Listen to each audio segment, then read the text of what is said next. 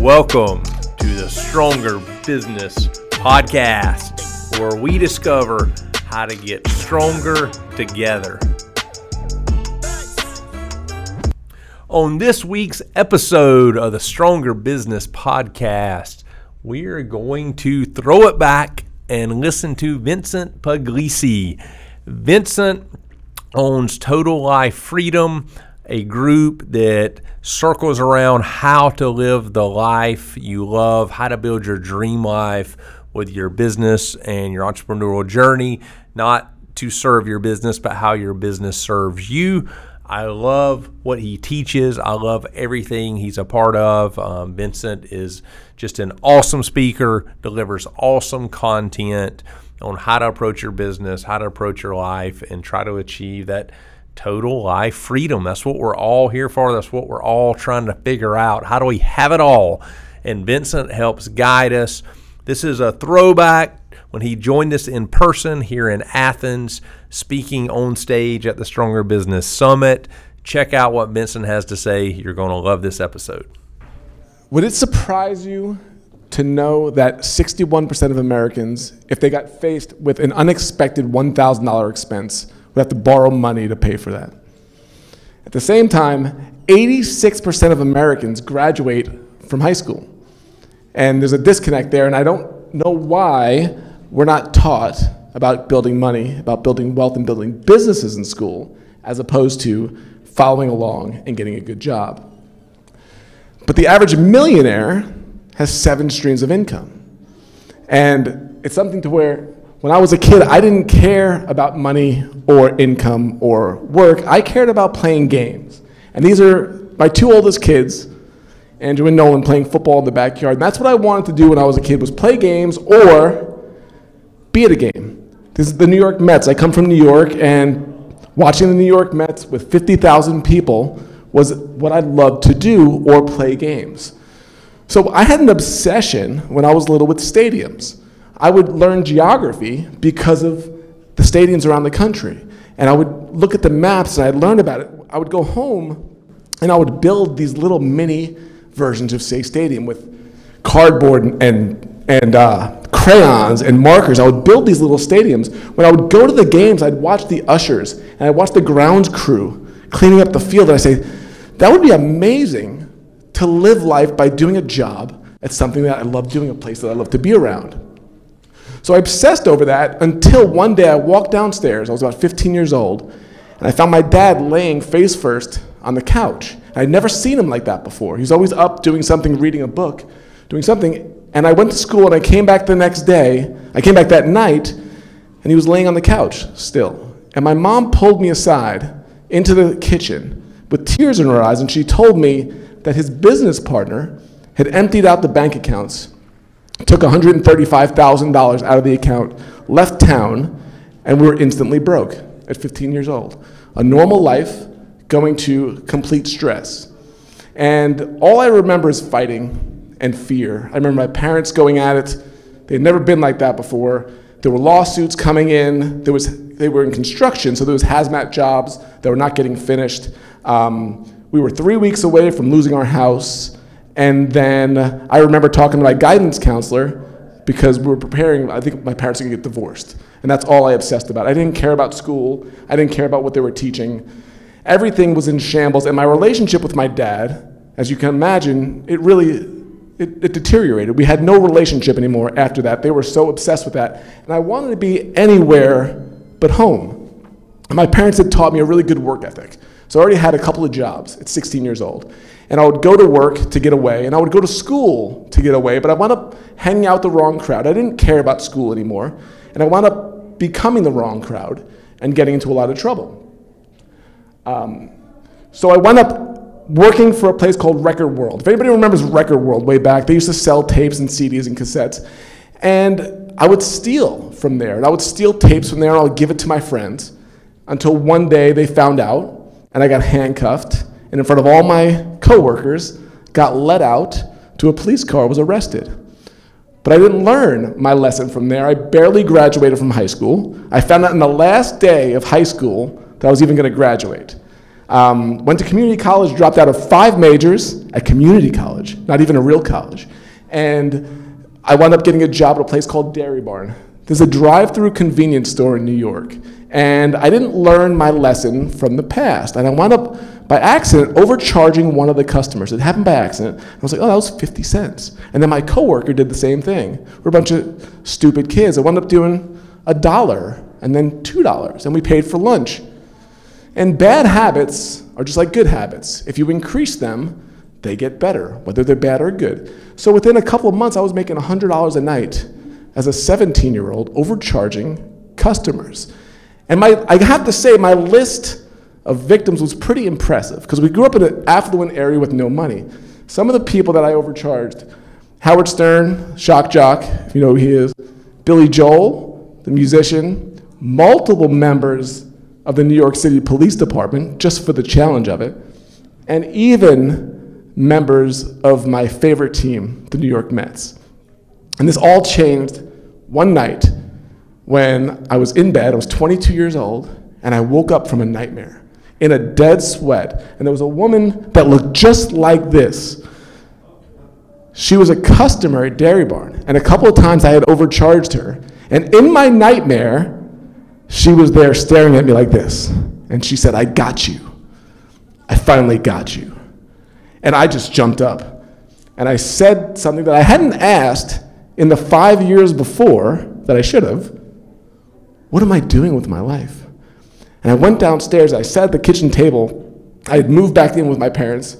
And my dad came downstairs after an hour of me just sitting there wondering what in the world was going on. All these people I went to school with had graduated college already, and I'm a thief at a convenience store. And I said, what am I doing with my life? And my dad came downstairs, and I told him what I was struggling with, and he didn't even look at me. I thought he was mad. He went to get a glass of water. And he basically said, well, you love sports, you love traveling, you like taking pictures. Why don't you become a sports photographer? And he didn't even look at me. He turned around, went upstairs to bed, and I sat there, and I was like, a sports photographer? Is that even a job? Like, I didn't know there was a job. Nobody in school told me that was a job. If they would have told me in school it was a job, I would have tried. I would have cared. I would have, instead of being the worst student in high school, I would have probably been the best because I would have been going after something that I loved doing. So the next morning I woke up and I looked at the newspaper and I saw this picture on the back page. I had seen it every day of my childhood, but I never paid attention to it. I saw the name underneath it and I saw the affiliation. I said, this is this guy's job. He gets paid to go to these games and be next to the athletes and get paid for it.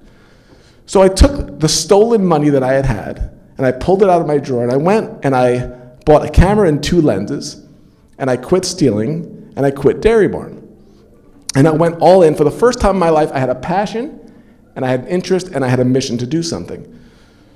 So I bought this camera and I went 5 nights a week. And I bought tickets to either a Mets game or a Yankees game. And I would go from the upper deck and I would try to take pictures to become a photographer, to do this for a living. But I was too far away. My camera wasn't good enough. So I was still sneaky. So I paid attention. I watched the ushers and the security guards at Shea Stadium. And they had this thing where in between innings, they would walk down to the field and they would turn around. They'd watch the crowd to make sure nobody did anything wrong. And then they'd walk back up. So I was like, okay. So I stood behind them right before the inning ended. And when they started walking down, I walked down right behind them. And I went about 3/4 down, and then I would sit down in an empty seat. They would look around, and then they would walk back up. And as soon as they passed me, I'd scoot out. And every game, I'd be in the front row or the second row within an inning or two. And this became my new school. I never liked school for 16 years, but this was the school that I wanted to go to. I was right behind all the photographers. So every night, I would ask them questions. What kind of camera do you use? What kind of film do you use? Who do you work for? How much money do you make? Every night, I would ask questions. I would take notes. I would see their pictures in the newspaper, and I would bring it in, and I would ask them how they did it. And there was this one guy, Paul Bearswell, was an amazing photographer. He had a picture of a no-hitter one time, and instead of doing this typical picture, he did a really wide-angle lens. You could see the whole scoreboard. I said, if I ever get there, I want to make a picture like that for my portfolio. And about 3 months later, I'm at Yankee Stadium, and one of my favorite players, Dwight Gooden, is pitching a no-hitter. And I snuck down to the front row. I shot a picture. And it was the picture that I always envisioned with him pitching the last pitch and all the zeros on the scoreboard, and then I got a picture of him celebrating. And the next night I brought in the print and I showed it to Paul. And he said, "You can do this." And all I needed to hear was that, "You can do this." And I booked a ticket the next week to fly to Chicago because I need to go bigger than this. I need to go to different stadiums around the country. I had very little money, so I stayed in these little youth hostels, $8 a night, in the second story of a barn, literally sleeping on hay, so I can go do this. And I drove around to 8 different stadiums: Cincinnati, Cleveland, Chicago, Nashville, up to St. Louis, into Milwaukee.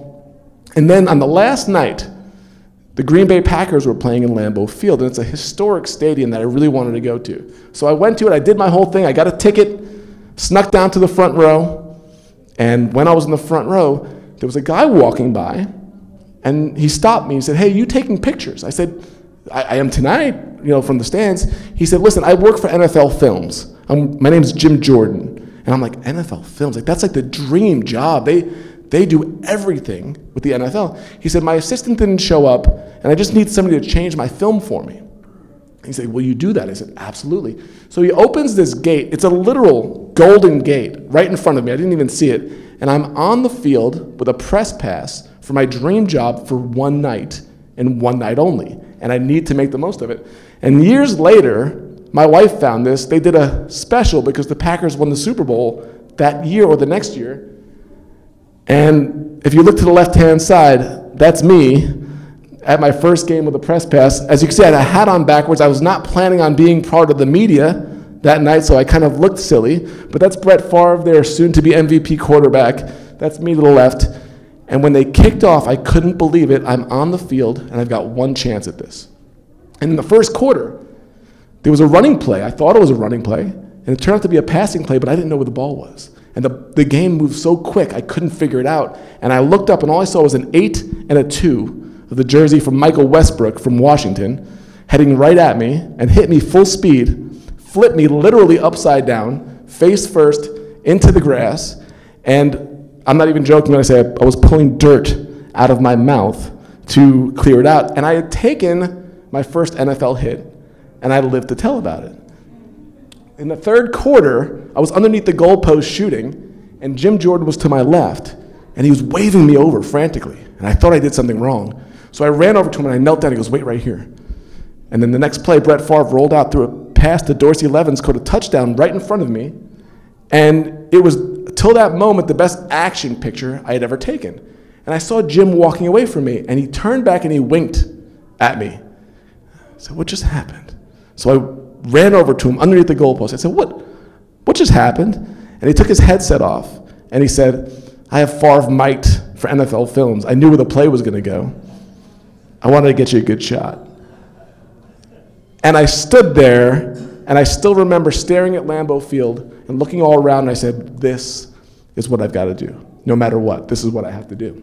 So I got home, and I was completely dedicated. I got an internship for a place called Bruce Bennett Studios. They were the team photographers for the National Hockey League, but I didn't get paid. I didn't care. I was a waiter at night. I'll do whatever I have to do to make this happen.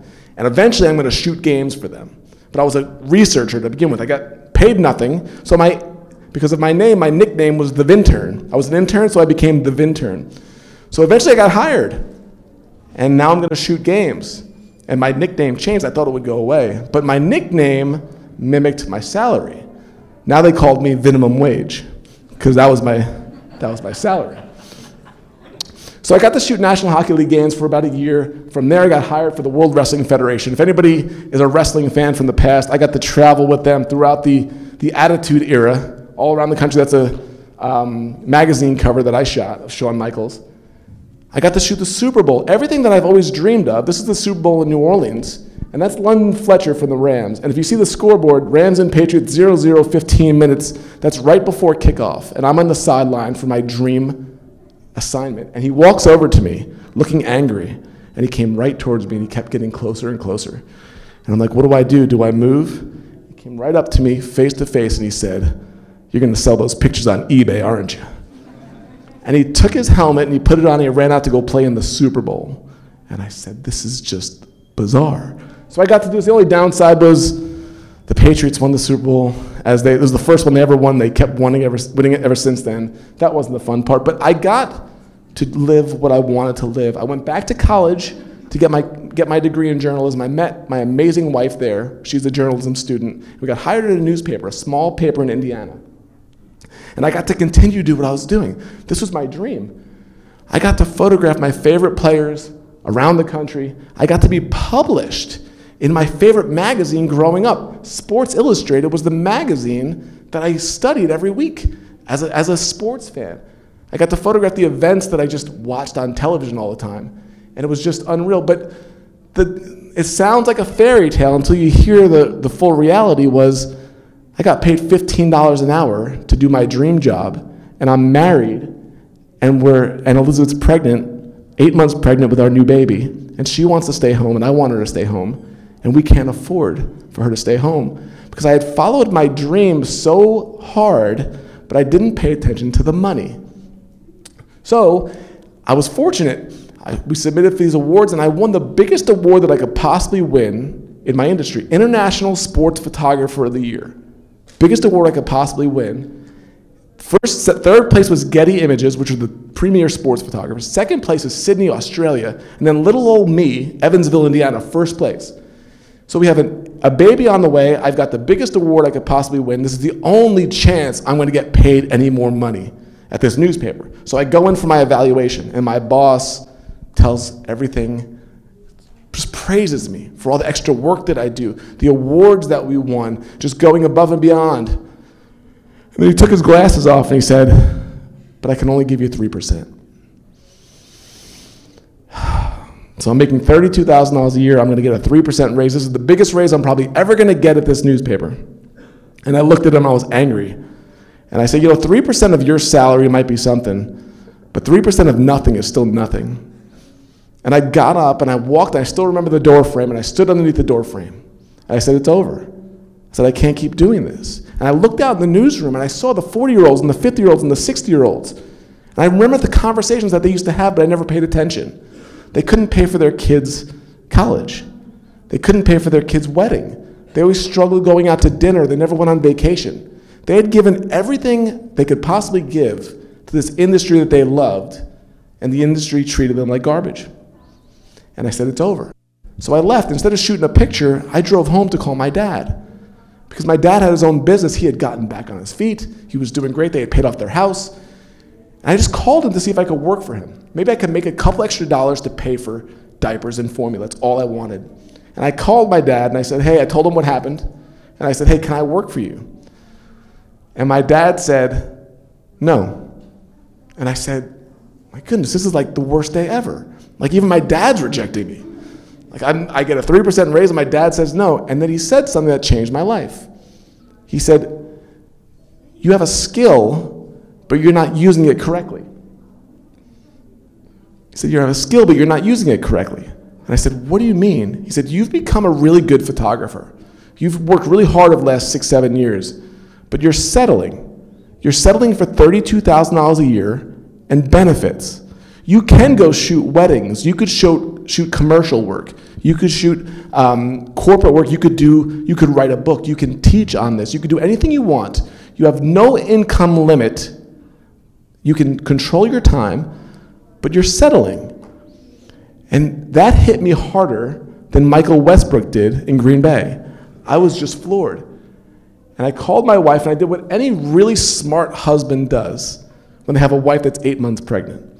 I said, we're starting a business. And she didn't file divorce papers. She said, let's do it. But the problem was, I knew nothing about business. I was never taught about business. Nothing in school taught me about business. I was taught to get a job and do what you want to do that way. But a business? So what do we do? So I have to figure this out. So we're like, what are we going to do? So we knew the best thing you can do when you're starting a business, if you're in here and you're getting ready to start, the best way to make money quickly in business is through a service. You can literally get a power washer tomorrow, like my 15-year-old son did, and make money the next day in business. You can make money quickly with a service. And we realized the quickest way we could make money was also through a service I didn't want to do, But wedding photography made a whole lot of sense. We had the same equipment, we had the same skills, it's the same moments. The problem was I was an arrogant journalist who didn't want to shoot weddings. It was too good for me to shoot weddings because we all looked down on that thing. So it's like, oh, we're going to do weddings. And I dragged my feet on it for 2 weeks. And I complained to my wife, I don't want to be a wedding photographer. That's cheesy. And she said, we're going to do what we have to do until we can do what we want to do. And I said, there you go. So I'm like, I got to learn about business. I don't know anything about it. So I went to Barnes & Noble. Instead of working extra for the newspaper, I went to Barnes & Noble to read books. I was the original quiet quitter. I know that's a new term, but I was like the original. I quiet quit my job because I'm not putting any more time. I'll do the work you need me to do, but I need to figure something else out. So I would read books. And I read a book called Rich Dad, Poor Dad. Anybody here ever read that book? All right. There's a lot of great takeaways, but there was one. Actually, there was two, and Chad's in the room, so I'll mention it. The first one was about taxes. And if you want to bore me to tears, talk about taxes, except when I talk to Chad, or read Rich Dad, Poor Dad. And he talked about the difference between the people that were rich and the people that were poor. And the people that were rich owned businesses, and the people that were poor were employees, and that hurt. That hit hard because the entrepreneurs make money, they get to reduce their income with legal taxable income. How do we say it, Chad? Like, reduce our taxable income expenses. Deductions. We're reducing our taxable income, and then we get to keep all the rest. When you're an employee, as I was, you make money, they take taxes out right away, and then they take out of everything, and then you get to keep what's left. Right there, I saw $20,000 from the year before that we could have had that we didn't have. The other thing that he talked about that really blew my mind was he said that the rich don't work for money. And I was like, that doesn't make any sense. I've always worked for money. Everything I've ever done, I've worked and made money. And then I realized I'm not rich. So that makes sense. So the rich don't work for money, but what do? The rich create money. And I did not understand what he meant by it. And as I read and I thought about it, this is such a different mindset from anything I was ever taught. They create money. They create services to provide. They create businesses. They create products. They create things out of thin air to make money. And right then, I said to myself, I knew why I knew school failed me. I failed school. But now I knew why. Because they never taught me any of this stuff. And I didn't understand why that. So we went all in with that. Let me see if we're there. So we had to learn there's a process to this whole thing. How many people are first-year business owners here? Okay, we've got some. So how many people have businesses right now? All right, so this might be relatable. We figured out there was a process to this, and this went down the list. It was kind of a 3-step process. And year one was the same from our first business to everything since then. Year one equals pain. And don't let anybody tell you differently. If you can skirt that, good for you. But most people don't. It's painful. You will work too hard. You will make not enough money. You will not get the respect you want. You will not get the referrals that you want. You will make tons of mistakes. All of my mistakes have been done in the first year of every business we've ever done. And you will get incredibly frustrated. And most people quit because it's too hard. But if you can make it through the first year, everything else gets easier. In our first year, we landed our biggest wedding client. It was $3,500 for one wedding. Now, that doesn't sound like a lot right now, but in 2005, in our financial situation, it was a lot. It was literally almost a month's salary take home for my wife and I at the newspaper in one day. So I did everything I could to get this client. We made the contract really good. $250 deposit. That's all you got to put down to book us. We just want to get it booked. The rest of the money is due 2 months before the wedding or a week before the wedding. Got our first client. She signed it. About 7 weeks before the wedding, I was like, I got to talk to the mom. We got to figure out the details. And I called her and I said, hey, we have to figure out the details. The next check is due. And she goes, oh, I forgot to call you. My nephew's a photographer, and he decided he wanted to give my daughter a gift, a free gift to shoot the wedding for free for her. So we're not going to need you.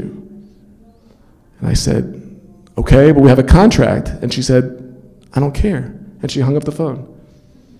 Pain. First year is pain. So the second year, this is what I wanted to ask you. When people do this, go through this all the time, I ask them, would you trade a year of pain for a lifetime of freedom? And that's the question that we kept going through. Are we going to go through this pain? We teach this all the time. Would you trade that year of pain? Because if you can get through it, and you could have the freedom you want the rest of your life, would you go through that pain? And what we learned in the second year was balance. We're still wobbly. We're still making mistakes, still getting hit left and right. But we're a little more balanced. We're making a little bit more money. It's not great, but it's better. And we called it the year of work. And I would always recommend when you're starting a business to dedicate yourself and go all in on it, because too many people spread themselves too thin and don't go all in. So we went all in. We called it the year of work. I was still working full-time at the newspaper. We had an infant. We had another baby on the way. We had 39 weddings booked and a bunch of corporate work. The first wedding was January 3rd. The last wedding was December 30th. And we went all in. But you start figuring things out when you do this. And we figured out that our clientele wanted something different than what a lot of the people were giving, but they didn't know it. So what we learned is we came into a world as journalists where there was a lot of portrait photographers, and they would show up right before the bride would get dressed, and they would go right through the first dance. If you've been to a wedding, they cut the cake, they turn the lights down, there's some crazy dancing that starts for about 3 hours, and they would stay for about 3 or 4 songs, and then the photographers would leave. Everything looks the same, they told all the clients. After that, you don't need us. And we said, no way. No way. We're telling a full story of your day from the start to finish. We will be there until the last dance because this is your wedding and this is a story. And we would do this. And all of a sudden we realized the pictures at the end of the night were some of the most fun pictures ever, and none of these photographers were shooting it. And they sold themselves on that.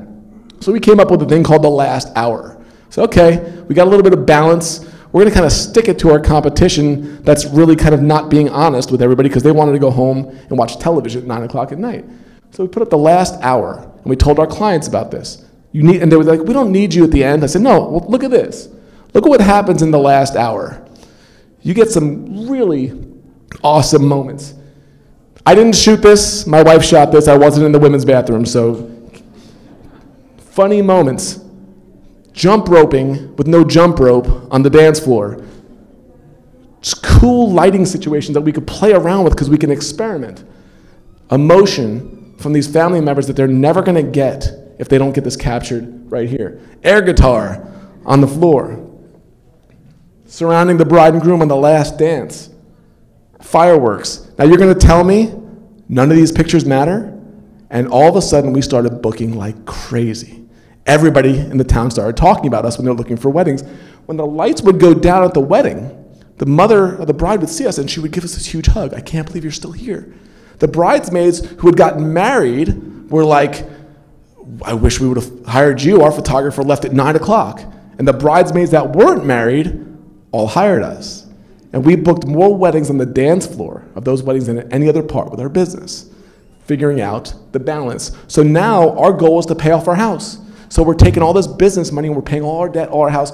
We wanted freedom. That's what we wanted more than anything. So year 3, when you do this, pain and then balance and then freedom. Your prices go way up. Your time commitment goes way down. You start figuring things out a lot quicker and you have opportunities to do things you've never done when you're really stressed. We got to the point where the average in the 3rd year was about $4,400 a wedding. It took me 46 days at the newspaper to bring home $4,400.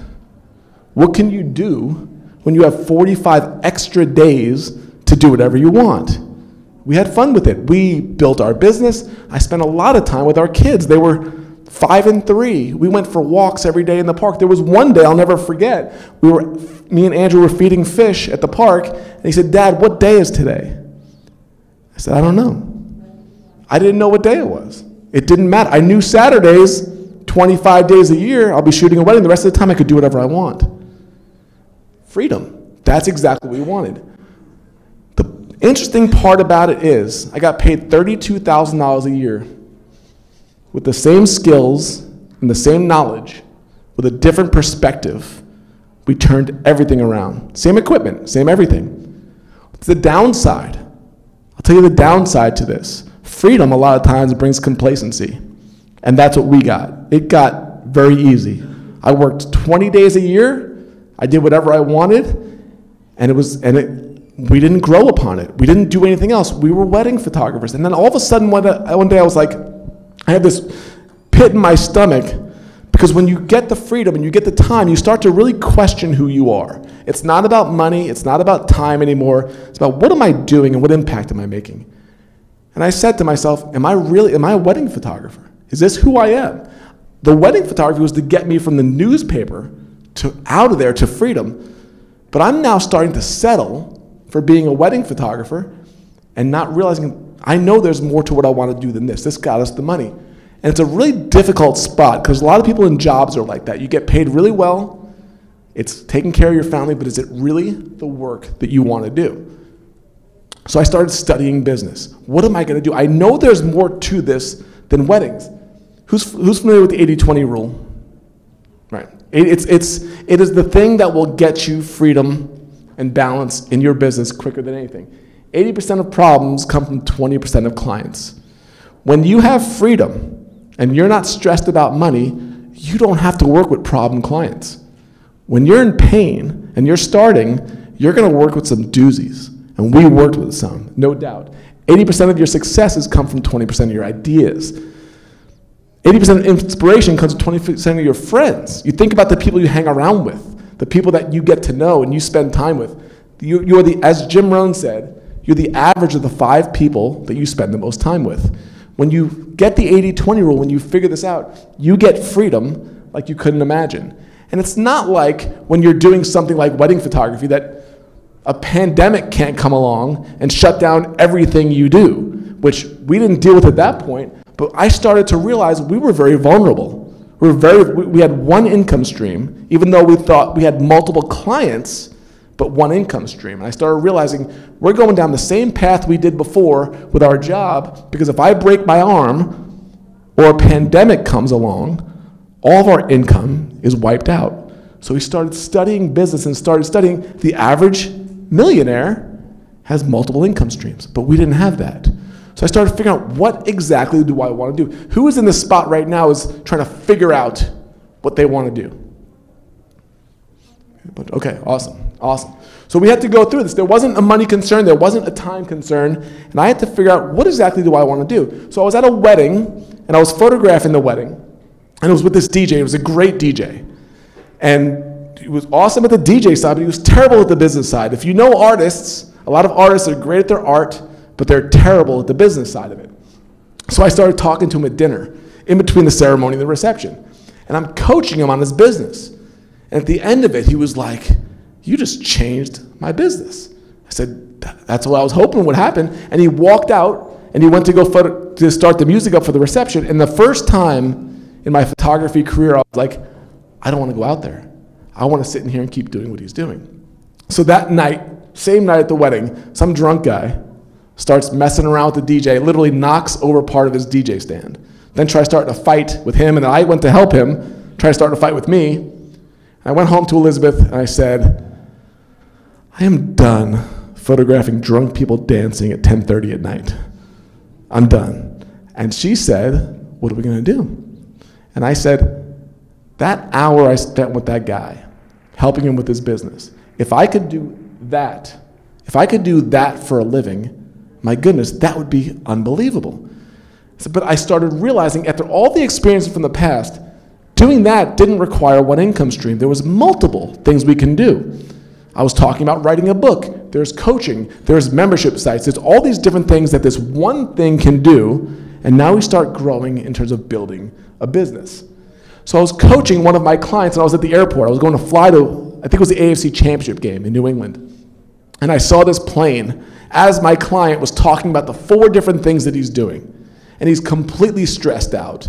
And he wants to do video production here, and he wants to do coaching here, and I said, Dan, I'm looking at this plane out of the window, and I'm watching them load up the food. I'm watching the people get onto the plane, and I'm watching them clean the windshield and fill up the tires. They're spending all their time on this one plane. It's taking a lot of time. But eventually this plane is going to taxi down the runway. It's going to lift off. It's going to go into the air. It's going to require very little energy. once it goes up in the air. Can you imagine if they brought 4 planes over to that gate, and in one plane they start loading passengers, and the other one they start putting food on it, and the third plane they're filling up the tires and washing the windshields, and the second one they're bringing more people onto it? What would happen? What would happen? The food would spoil, the people would get frustrated, they wouldn't go anywhere, the employees would be overworked, and they go out of business. So that's exactly how you're running your business. Same exact way, and that's how so many entrepreneurs run their business. ADHD entrepreneurs like me, multiple ideas, always want to do something new, and they can't stick with one thing very long. I don't know why it's doing that right there, but I got into a mastermind with a guy named John Lee Dumas. I'm not sure if anybody's ever heard Entrepreneurs on Fire, the podcast, and I was in a mastermind with him, and he would say all the time, if you can read that, focus, follow one course until success. And so many people struggle with this part of it because we want to do multiple things. And that's when I came up with, instead of trying to have so many different businesses with so many different income streams, can I take one idea and turn it into multiple income streams? So I coached for 2 years. It's what I did. It's what I obsessed over. I focused on it. I wanted to become the best I could at it. But while I was doing that, I started realizing, well, there's a book in here somewhere. I want to write a book. So this idea for Freelance to Freedom came up, and I wrote the book, but I didn't want to publish it because I was insecure. I was like, who am I to publish a book? And a friend of mine said to me, he goes, listen, your story is inspiring. It's going to help people. This is not about you. You have an obligation to publish this book. And I hope you guys hear that, because him telling me I had an obligation changed it away from being a me-focused thing to an others-focused thing. It wasn't about me and embarrassing myself and not being good enough. It was about putting out a message that's going to help other people. So the idea of turning one idea into multiple income streams, I realized there was a process that we did with the other businesses that we had built that worked, but there was one part that was missing. And the first part is to obsess. And a lot of people will tell you not to do this. You have to have multiple income streams. But no, that airline obsessed over that one flight. They didn't think about all the other things on the log. They obsessed over that one flight. Same thing with our business. We did the same thing with coaching, with photography. The second thing is stabilize. Because after you obsess, you need to relax. You need to see how things are going. Then you optimize. That's when you're bringing the 80-20 rule into. That's when you go, we can charge more money, work less time, be more efficient, delegate, do whatever you need to do to optimize your business. See, this is what we did with the first couple of businesses we started. But then we stopped right there. And there's one more part to it. And this is how you do it. You build upon. When you do that, now you have the structure down. It takes less time to do. You're making more money. You have freedom. And now what's the next thing we can build off of this? So I said, okay, we've got the coaching thing down. It's going well. Now I'm going to obsess on the book. I'm not going to mess around with this. We're going to get a book published. A lot of people will tell me, oh, I can't do what I want to do that I'm interested in because I can't make money from it. And I'm here to tell you, if I can do this in all these different ways, if you have an interest in it, you can make income from it. Let me tell you a story really quickly. This woman, I've never even met her. She has a community, an online community for doodlers. Not professional doodlers, amateur. Right here, if you're doodling, you could join her community for $5. She has thousands of people in her community. Think about the income that comes from that. If you have an interest in something, you can build an income around it. So before I quick on the slides, so what happened was I joined a mastermind, and there was this guy named Kyle Schultz, and he has an online community helping parents take better pictures of their kids. And I was like, so I met him at this thing, and he told about his business and how successful it was. And he told the story, then I went up and I told my story of my career. And I walked back to my seat and I looked at him, and I said, I got an idea. And he looked at me and he said, yes. I said, you don't even know what I'm going to say. He said, go ahead, tell me what you're going to say. I said, we should team up and do a course, for sports photography course for your people on how to take better pictures of their kids playing sports. So that's exactly what I was thinking. So we sat down together, we collaborated, we wrote a course, we recorded a course, we put the course out, and it made $32,000 in one day. That's what I used to make in 1 year at the newspaper. But one course made $32,000 in 1 day. Same exact knowledge that it took me to shoot all those pictures. Same exact stuff. The stuff I would use in my mind to take the pictures, recording it for a course, made $32,000. Same knowledge, different application. But I knew I did not want to teach sports photography. That was not my path to where I wanted to go to. But I knew I wanted to learn what Kyle had learned. He had built a membership that has 1,000 people in it at $10 a month. He had built courses. He has freedom and multiple income streams that he wanted to do. So I took that, and I realized that recurring income, they say what is the phrase? That compound interest is the 8th wonder of the world. I believe that. But I think recurring income is the 9th wonder. Because when you start getting recurring income, when you look at your phone, and in the morning there's 3 or 4 or 5 payments coming in before you even get started, it changes the way that you work. You don't work for money anymore. You create things that earn income, and this gives you the freedom to create new income streams around it. So the book was published. This is our youngest kid, Dylan, and he was more excited about the book launch than I was. So when the book launched, I got really great advice from a mentor that I didn't realize. I don't remember what his name was. I wish I would. But he said to me, the money doesn't come from selling the book. The money comes from selling what's inside of the book. And when I took that information, I realized we can take this and spread it out into so many different ways of income instead of trying to sell a $15 book. That's when I realized. I was always focused on games when I was a kid. Money, I realized, is a game. And when you are stressed out, when you don't have time, you don't see it that way. Money is a stress. But money is a game, just like my Mets. My favorite baseball team, the New York Mets, money, it was all a game that they played. I'll tell you a quick story about this. In New York in the 1950s, there were 3 baseball teams. There was the Yankees, the Brooklyn Dodgers, the San Francisco Giants. But in 1957, the Giants and the Dodgers both moved to California. Left a gaping hole. There was a need to be filled. And the New York Mets owners, the new owners, realized we could put a team here. But they wanted to capture the fan base that had left. So they did something smart that most people don't know about. They took the orange from the Giants and the blue from the Dodgers, and they put it together to make a logo for the New York Mets. They immediately captured the attention of all these people that wanted something. They didn't build a brand new stadium. So many entrepreneurs right away, I need to have the greatest website. I need to have all these things in place. No, you don't when you start.